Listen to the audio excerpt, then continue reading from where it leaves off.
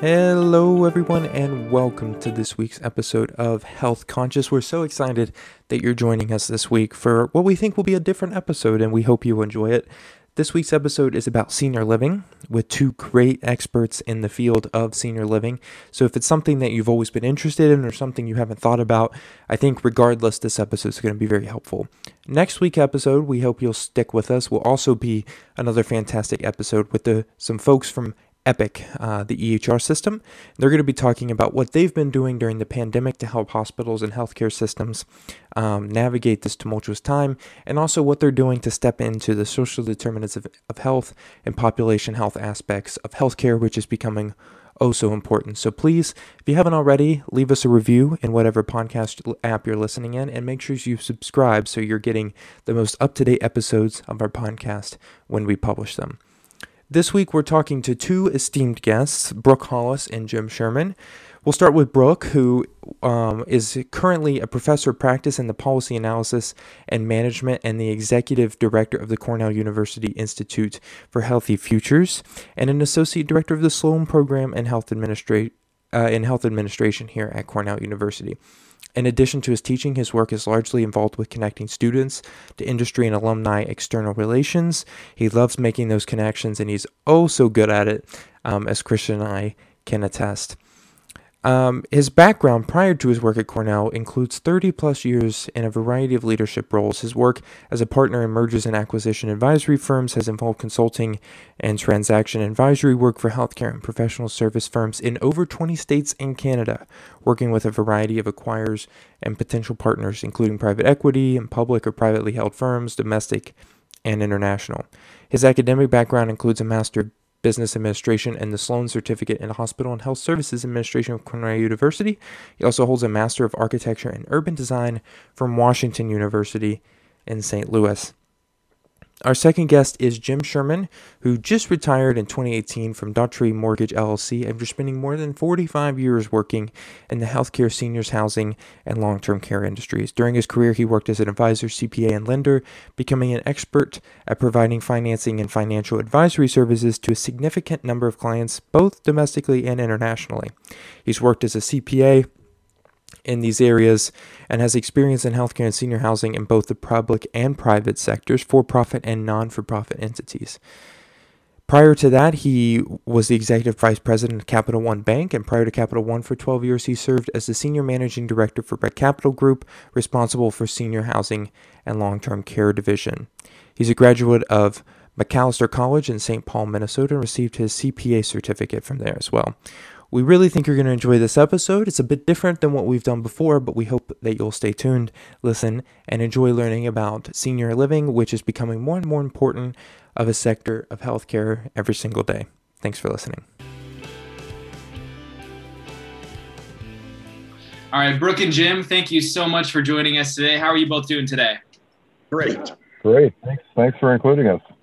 Oh, of course. I mean, this has just been a topic that Peyton and I have been speaking about for a long time, having an episode about. It's a growing and moving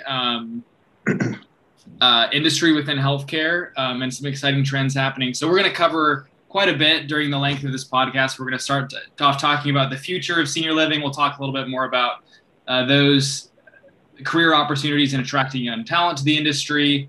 And some financing questions as well. But let's first get started just talking a little bit about the senior living community of the future. Of course, there are lots of different market pressures and environmental pressures and regulatory pressures that are being placed on senior living right now. Given the trends in the space, what do you see the senior living community of the future looking like?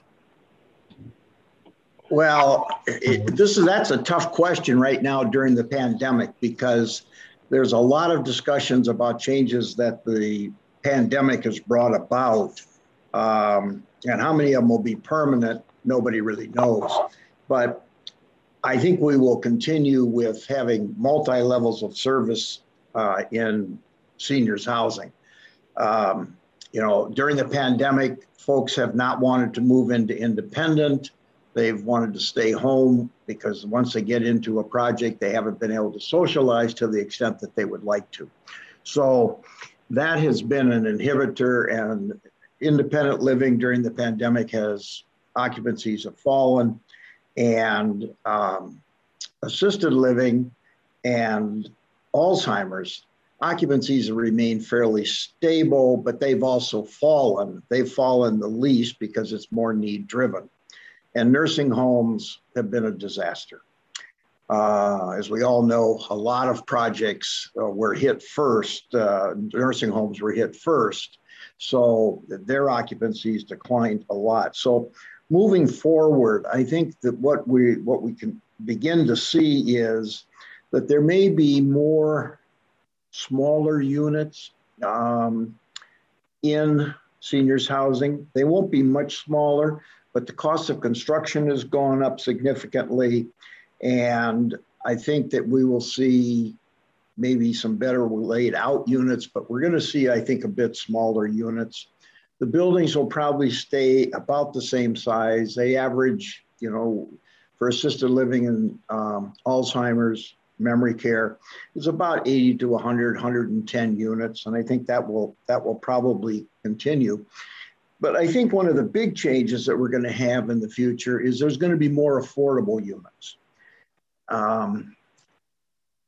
There's been a number of them built in the country, especially in the Chicago area. And I think, Senior Lifestyles was in a position where they were able to get a lot of the surrounding towns and communities to Chicago to provide them land and provide them incentives to build affordable housing. And I think we're going to see a lot more affordable housing, and even towns that I think license or approve the construction of market rate facilities, they may be like some of the apartment units where they are going to require some affordability component. So I think that's something that we're really going to have to study and figure out, because affordable is a difficult type of building to build, because you need, obviously the construction is not going to change that much in cost. So you need incentives, you need government programs that will assist either in the construction or in some of the operation expenses. You're going to need a reduction potentially in real estate taxes for affordability to work.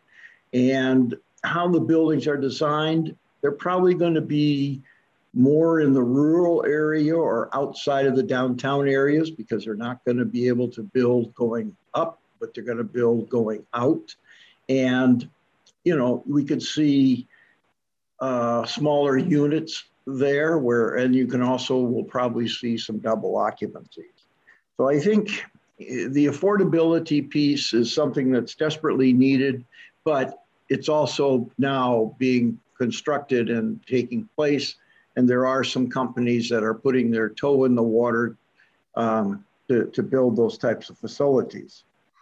But I think we're also going to see another dynamic with individuals, because as we all know, there's a lot more same-sex couples, and we're probably going to have a different dynamic that takes place in the buildings, just the residents alone. Right now we do have a lot of same-sex couples in buildings, but it's usually, maybe two brothers, two sisters, that type. But I think as the awareness or the number of same-sex couples being married takes place, I think that's going to pressure seniors housing to have a little bit different dynamic, and how it will be accepted by old people, if I could say that, is probably going to be a bit of a difficult program. There may be facilities, properties built just for same-sex couples and singles that were part of a same-sex couple. But I think that's, more what may happen. And I think another area that might expand, there's been a lot of expansion already, and that is just age-restricted apartments. But age-restricted apartments of the future are not going to just be living facilities. They're going to have supported services. Today, one of the it's kind of disappointing, but because of the pressures of the economy and different things, you have a lot of seniors that are raising, in quote, grandchildren. They are the ones responsible for getting them off to school, feeding them. They're actually living with their grandparents. And I think this trend is going to continue. Now, if that individual wanted to live in a seniors housing facility, you're not going to see, they're not allowed to today. The rules are you have to be, age 62 typically and over to have any long-term residency in a seniors housing facility. So there could be a different type of seniors housing where you're going to have grandparents move in with maybe school-age children, and that's going to require a whole different set of services than we have now in seniors housing. You're going to have people who actually will work with the children and maybe have some group recreation and maybe even some babysitting services and different things like that. And I think there could be a real good opportunity there, but it's not something that's high on anybody's chart right now to embark upon. And there's also some federal rules or regulations about what a seniors facility is. And most of it all requires that you have to have an initial age of at least 62 or older. But I think it's definitely something to consider for the future. So excellent. Jim, thank you so much. I think that those are all very interesting points that I hadn't previously thought of, more rural, more affordable, kind of more suited to fit changing family dynamics. So thanks for sharing all of that, Jim. Brooke, is there anything you'd like to add on your view of the senior living community of the future? So yeah, one of the things that Bob Kramer, who is the founder of the National Investment Center on Seniors Housing and Care, talks about a lot is the fact that there is this amazing entrepreneurial opportunity, particularly because of the fact that a lot of the boomers are not going to like what's out there. So there's a lot of things Jim talked about, which are definitely true. One thing that probably is also true is that boomers are not just going to move into the existing units that are there now, or they're not going to be comfortable. There is beginning to be a lot of interesting stuff that's coming on the market. There's a Margaritaville kind of model that's looking at sort of the Jimmy Buffett lifestyle type thing. There's a lot of places are getting approved in and around college towns.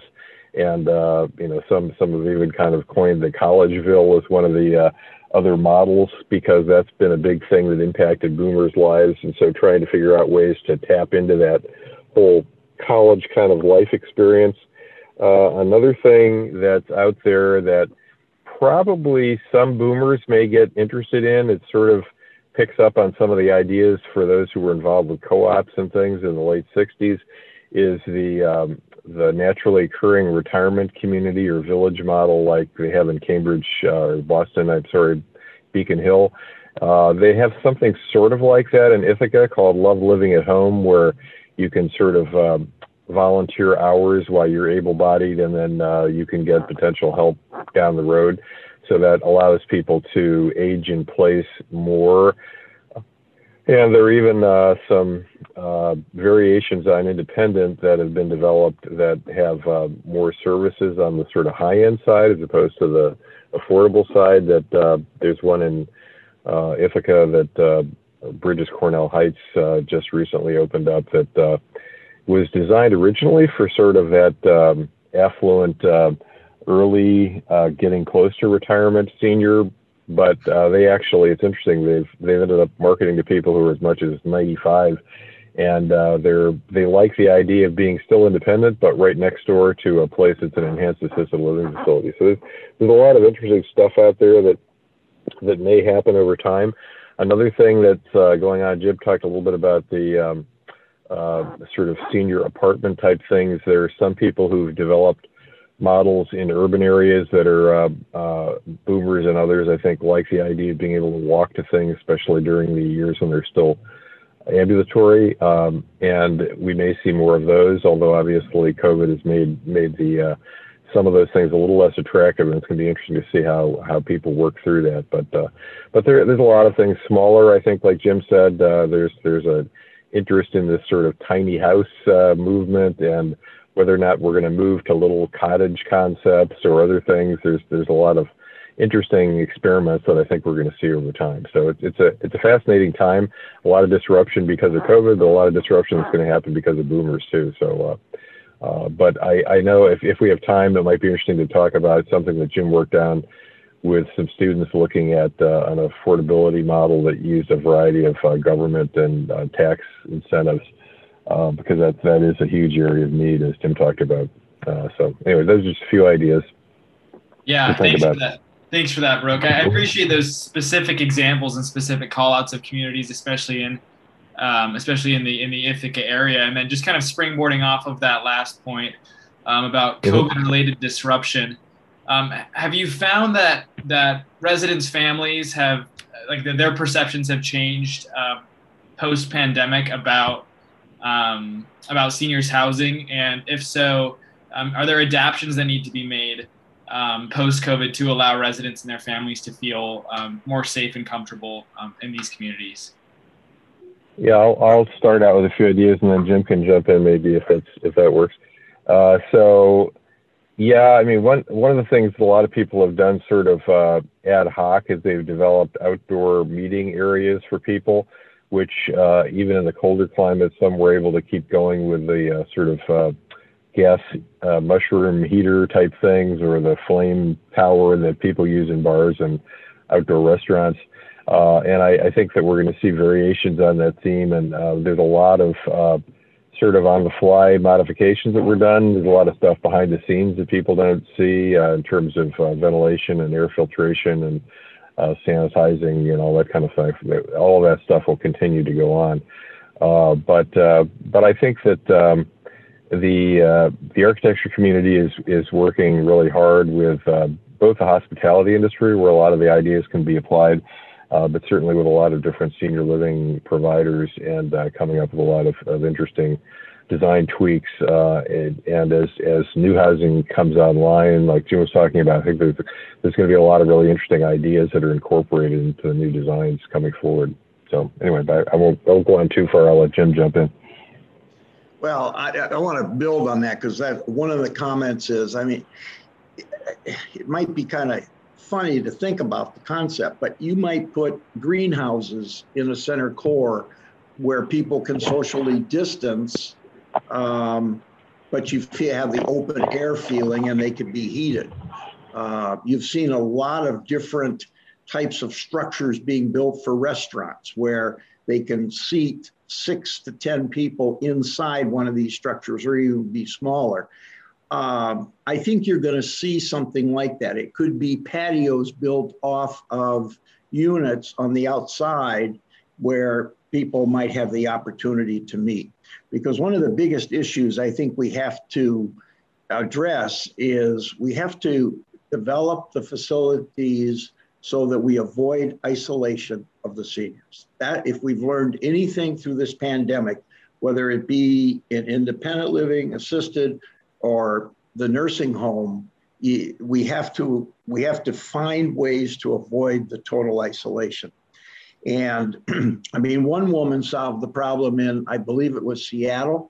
Her mother was in a nursing home, and she desperately wanted to see her mother, so she became a part-time employee of the nursing home. And she actually was able to see her mother, obviously, more often, but she got to like it so much that even now that the nursing home is opened up and allowing people in, guests in, she's staying there on as an employee, and she's working in the food service. So, I mean, some ways, you know, people come up with creative ideas. But I think in the long term, if you look at facilities, we're going to probably have to do more of monitoring people as they come and go. We're going to have much better record keeping.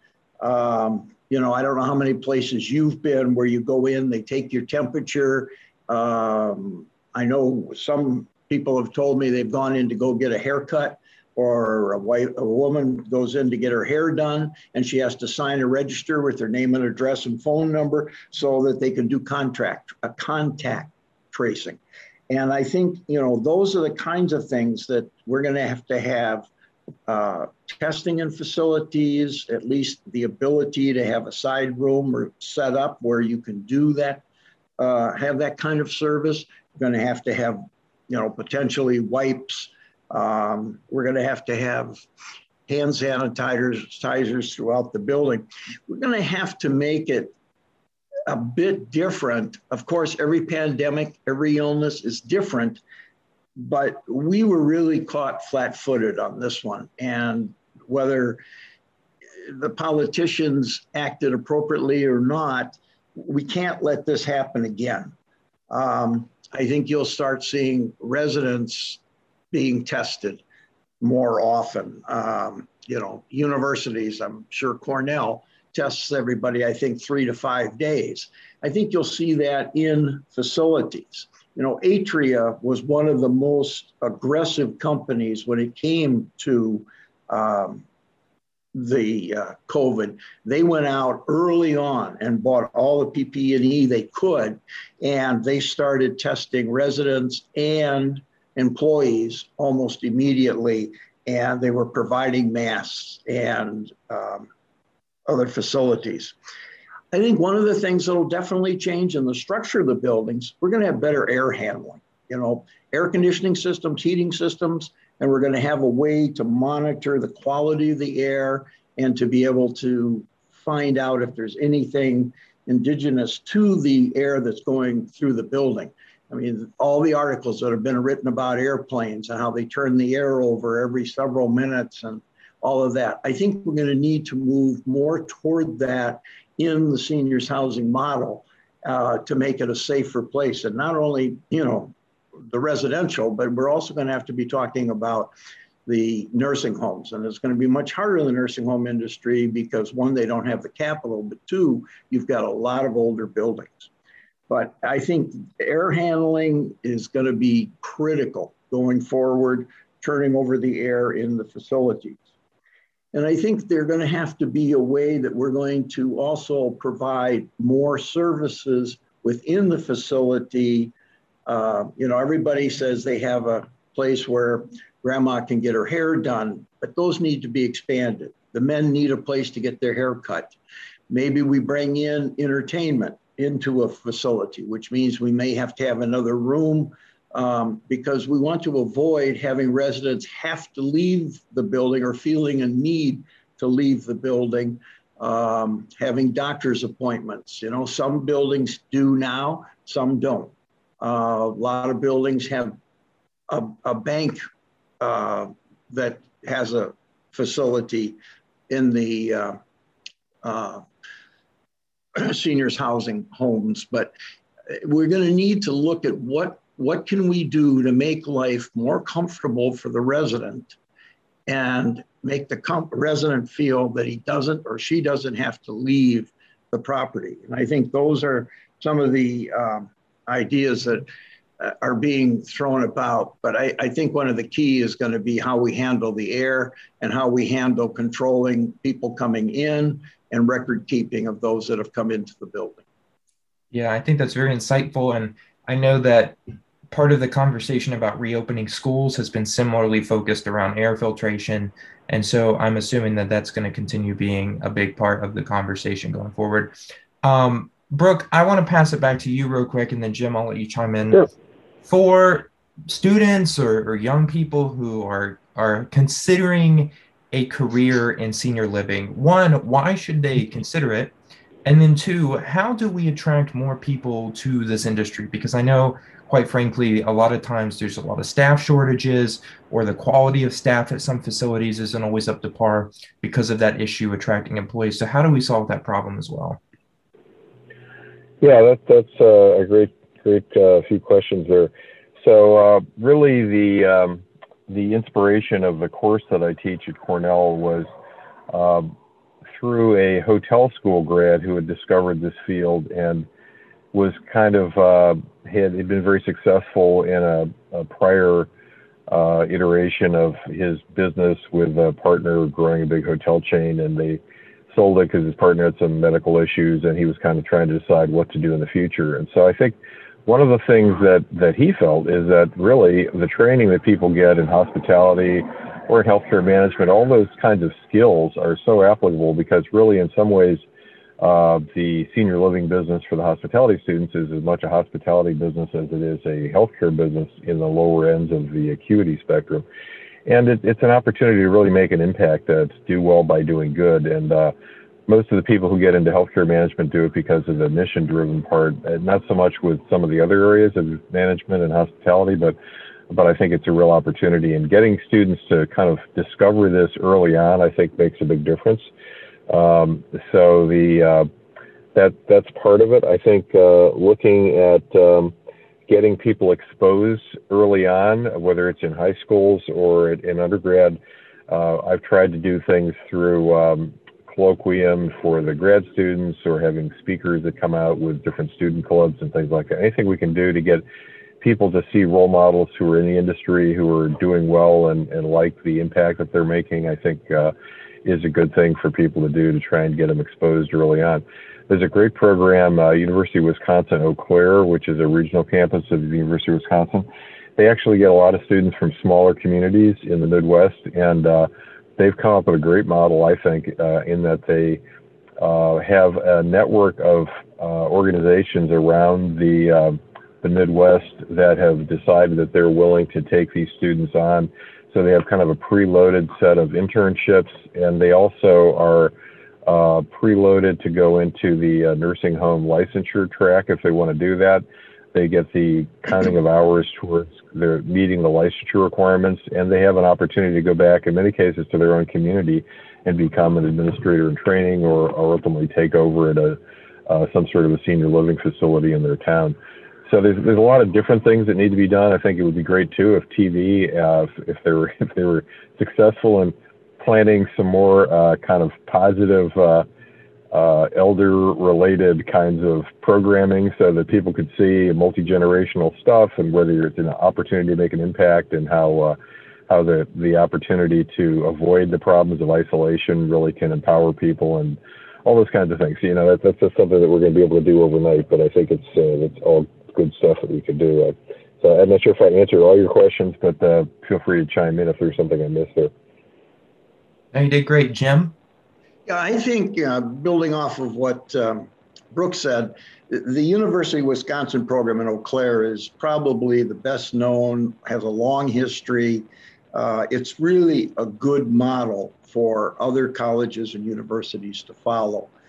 They've developed a very strong curriculum. They actually have a major in seniors housing management and prepares an individual in practically all aspects of developing, operating, financially understanding the dynamics of a seniors housing property.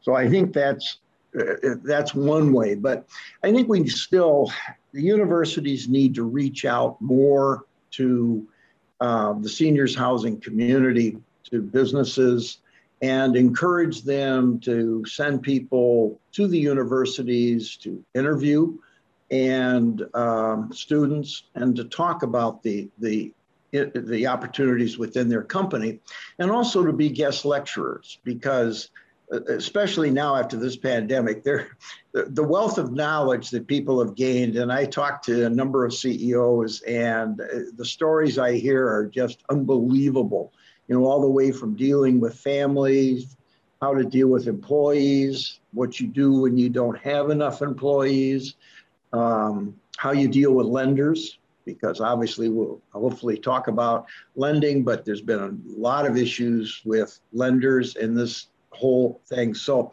but we need to educate still seniors housing executives as to students. They don't think students are interested in seniors housing. And it's like, how do we get them motivated? Well, on the other side, I think the seniors housing folks need to come to the universities, and, you know, they need to set up, as Brooks said, they need to set up summer internships. I know some companies are talking about it. I know my friends at Capital Health Group, I think he told me a couple of weeks ago, he's going to have like 4 interns next summer.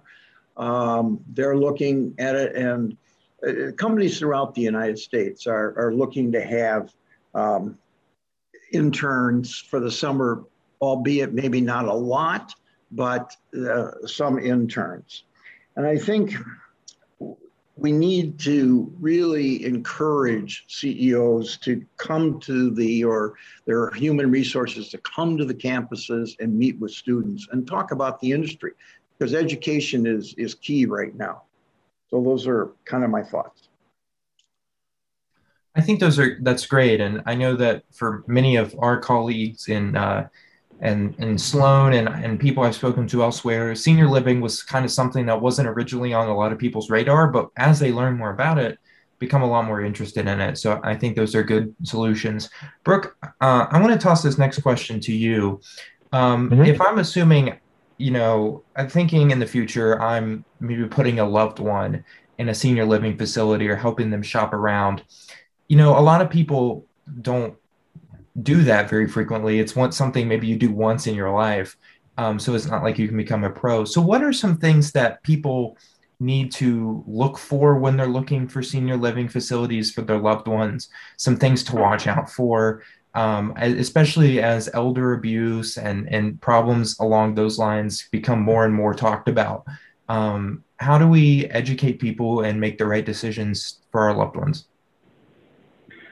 Yeah, there's no perfect answer on the right way to go about doing that, but I think like a lot of things, just like when you're trying to find a medical provider, a lot of times word of mouth is very powerful to be able to check with people who work in some aspect of the industry, and that's a nice reason to get involved and sort of build a little bit of a network, so you have people you can reach out to, and they can sometimes give you some ideas. There are also various people that have gotten involved in the community that know a lot about things like that. One of the former Cornell vice presidents who I know, who's a great guy. He's retired now, but he's an ombudsman with the community, one of the communities in town where one of my colleagues went when he got sick.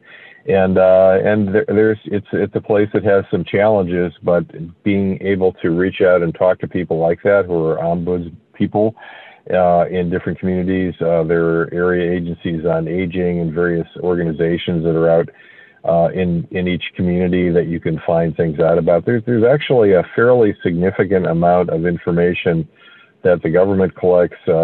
It's more focused at this point on the skilled nursing side, but there is a thing called Nursing Home Compare, which uses something similar to what they do with HCAHPS for hospitals. So they collect information and you can look at it, and they have a star rating system. And that's just one of many things to look at. It's not the only one, but it gives you a little bit of an idea of whether or not somebody has had some challenges, to the extent that you're in a state that has some sort of regulatory overview on assisted living or memory care or various other kinds of facilities.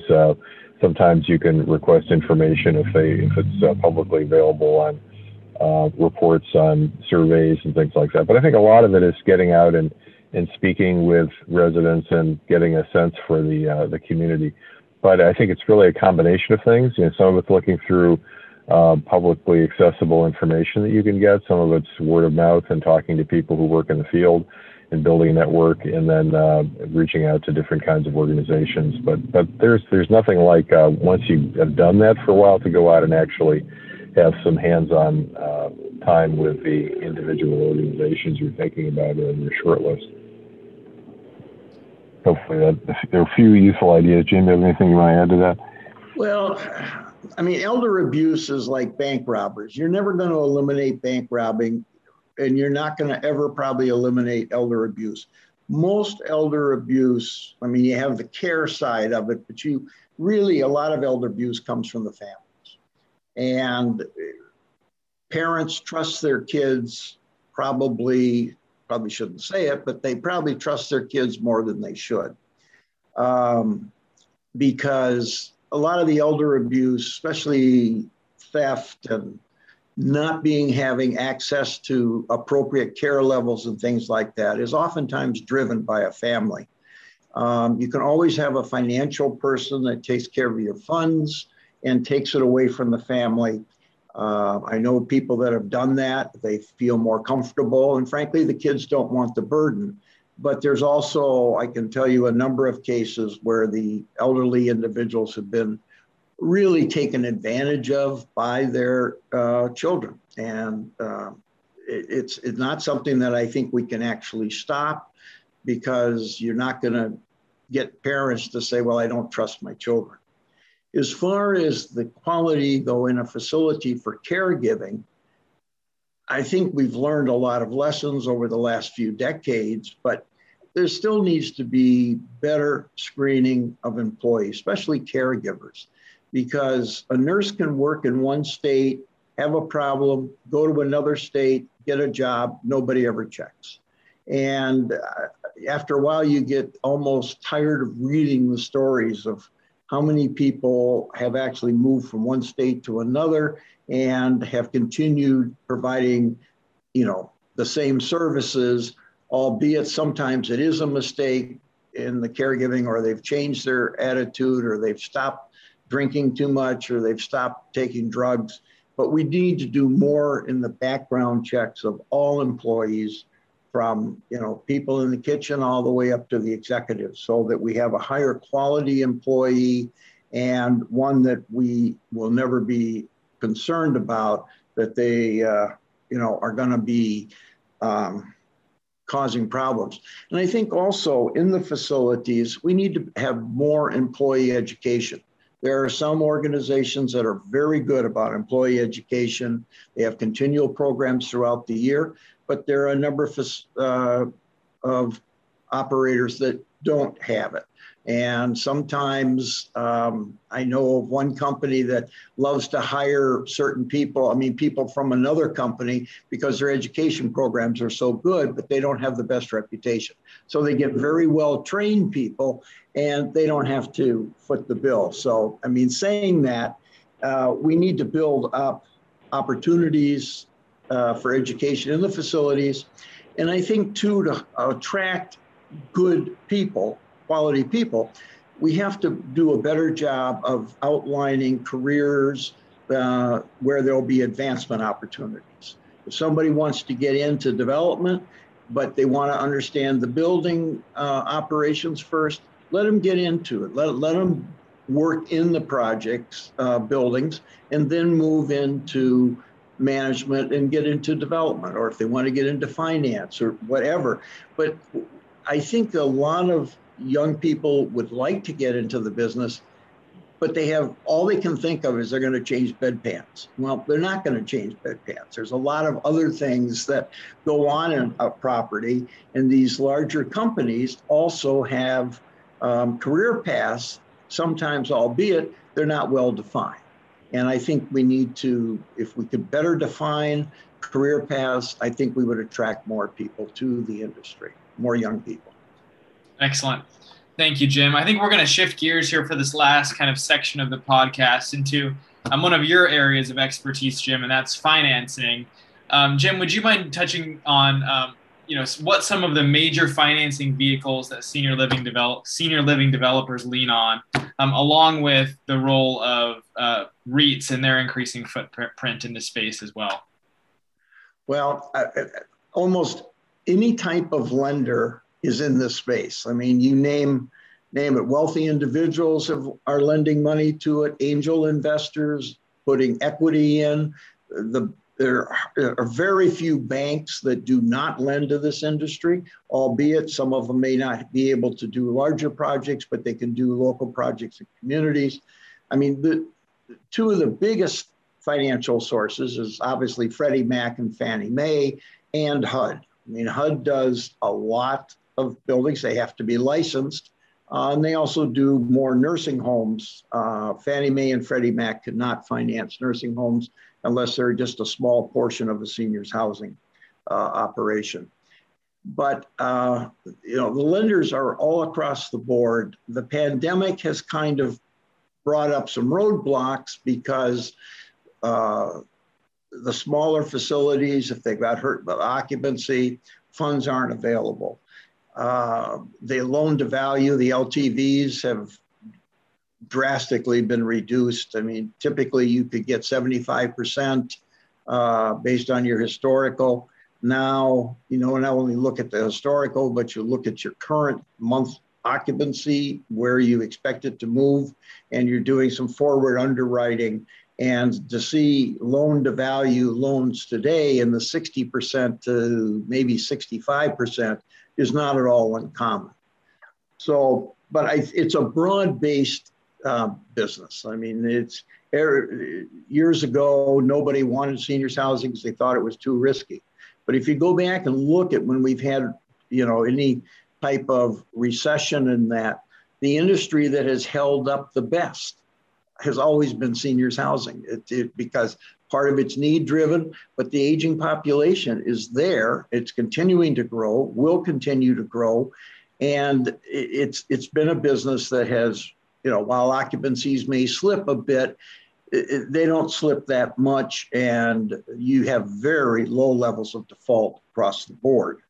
Right now, construction financing right now would be difficult to get at any fairly high level. You're going to get at best 50 to 60%.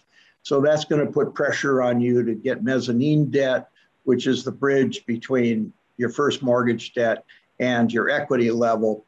Mezz lenders, REITs, some of the REITs are mezz lenders. There are mezz funds out there. Again, wealthy individuals, a lot of them would like a higher yield, so they're doing mezz funds. The investment funds will do mezz debt. So I think the key is for an operator developer to get financing, he can't just put in, sweat equity and maybe a sliver of equity. He has to come, or she has to come to the table with at least 10%, I would say, equity into a project, maybe a little bit more depending on the background and how well they weathered this pandemic. But your financing today for construction is not real strong. We've seen through the pandemic that cap rates have increased, and we're not doing it off of, T12, trailing 12 months. It's being more calculated on maybe T1, T3, and then looking forward to how the property will come back in the future. There's been very little marketing because we haven't been able to allow people into buildings. This is not something that is easy to market and sell without taking a look at it. It's not, you go buy a pair of shoes, you want to try them on. You want to buy a car, you want to take it for a drive. And nobody's been able to really get into these facilities. They're starting to now open up and do more marketing. But without getting too far off the topic, one of the things companies have done, they have developed good marketing materials where you can go online, you can see not just the pretty pictures of the buildings with some residents here and there, but you can actually see videos of what goes on in the facilities, better videos of the interiors and things like that. But in the REITs, they fall out of favor and then they fall in favor. But the REITs are really been a mainstay for this industry, because while a lot of folks sold to the REITs because they wanted to get out of the business, there are a lot of very successful organizations and developers that have sold their properties to the REITs, taken back management contracts, and they've gotten equity through the sale. And, it has been an opportunity, a vehicle for them to be able to expand and build more. There are a number of companies that depend on the REITs for that. And the REITs sometimes will, depending on their appetite and where they are with capital, may co-invest with a developer into a property because they're ultimately probably going to own it anyhow. Now, some developers would rather just develop the property themselves, get it up to stabilized occupancy, and then turn it to a REIT, and they would get their maximum gain. But if you want to expand, you don't have the wherewithal, and selling properties to the REIT, having the REITs co-invest, become a long-term partner, that's an excellent way of doing it. So the REITs are not going away, that's for sure. And they also want more premium properties. The sector of the industry with the REITs are not in favor of, and that's the nursing homes. It's very difficult to get a premium price for a nursing home in a REIT. They will buy them as part of a portfolio. If you had both seniors housing and nursing homes, and you wanted to sell, they may take a look and buy the nursing homes there. Some of the REITs have spun off their nursing homes into separate organizations, and they manage them slightly different than they do the medical office buildings or seniors housing properties and things like that. Yeah, that's very informative, especially from a guy like myself who has about the finance knowledge of a stray cat. So that's very helpful and super informative. You kind of answered our next question just a little bit, Jim, about impacting during the pandemic. So it's all right with both of you. So we leave enough time for you to answer our last question. We'll jump into that. Brooke, we'll start with you. And it's a question that we ask every guest on our podcast, which is, what's a tool that future aspiring healthcare leaders should add to their toolkit? In terms of like a management skill or a knowledge item or whatever, I think just in general, all people, whether or not they decide to make senior living a focus of their career, I think it's a really important thing to understand because various parts of the system are going to be important parts of your role, whatever you do down the road.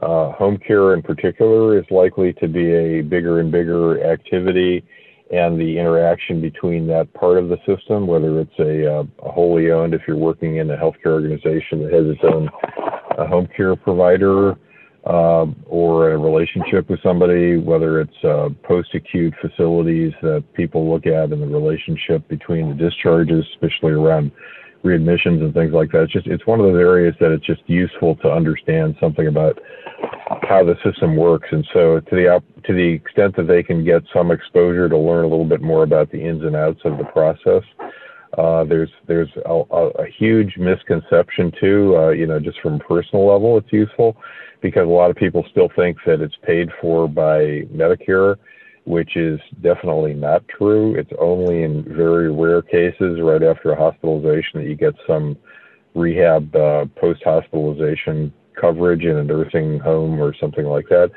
And there is some hope in the future with Medicare Advantage that Medicare Advantage plans will be tailored, plans that are run by groups of facilities, and there may be some interesting options, but people tend not to plan for it. So both from an understanding around the relationship and management of the people across the continuum of care, it's important to know, but also on a personal level, I think people should, start their planning early on because most people have not put aside enough money to plan for this, and working with family members to kind of think about how they're going to plan for that, both from the things like you were talking about and trying to find a good place for someone to go, but also just in terms of their own personal planning, because it takes many, many years to build up an asset base or have a long-term care policy in place or any number of other things to be prepared. So I think just general, those knowledge facts about the field, I think are an important thing for people on an individual basis and for their career. Yeah, very informative. Jim, if you could recommend a toolkit or a tool to add to a toolkit, what would you suggest? Well, the skill that almost everybody who develops and operates goes in with is they know their facilities, they know their employees, but as the companies get larger, they step back further and further and further away. And they really, I think some need to get, almost like undercover boss. They need to go into the facilities, their properties, see the residents, see the employees, and look at it to see if they're really understanding the issues that the employees are living with. when you get 50 facilities or more, it's very difficult to stay in touch with the caregiving, the food delivery service. You become a person that becomes very rote of looking at, the cost per meal, so many FTEs in a building in this, but you need to, I guess you could use also the word empathy. You need to understand and remember what the employees are dealing with on a day-to-day basis. And I would encourage more C-suite folks to really stay in touch with their residents, with their people who are marketing, and generally with their employees. Wise words indeed. Well, gentlemen, thank you both for taking time to join us on the Health Conscious podcast. It was super informative and great to hear from both of you about this topic. Thank you so much for doing this. I think it's wonderful that you've put together this program, and thanks for including us. Absolutely, my pleasure. And for those of you listening, thank you. We'll see you in 2 more weeks.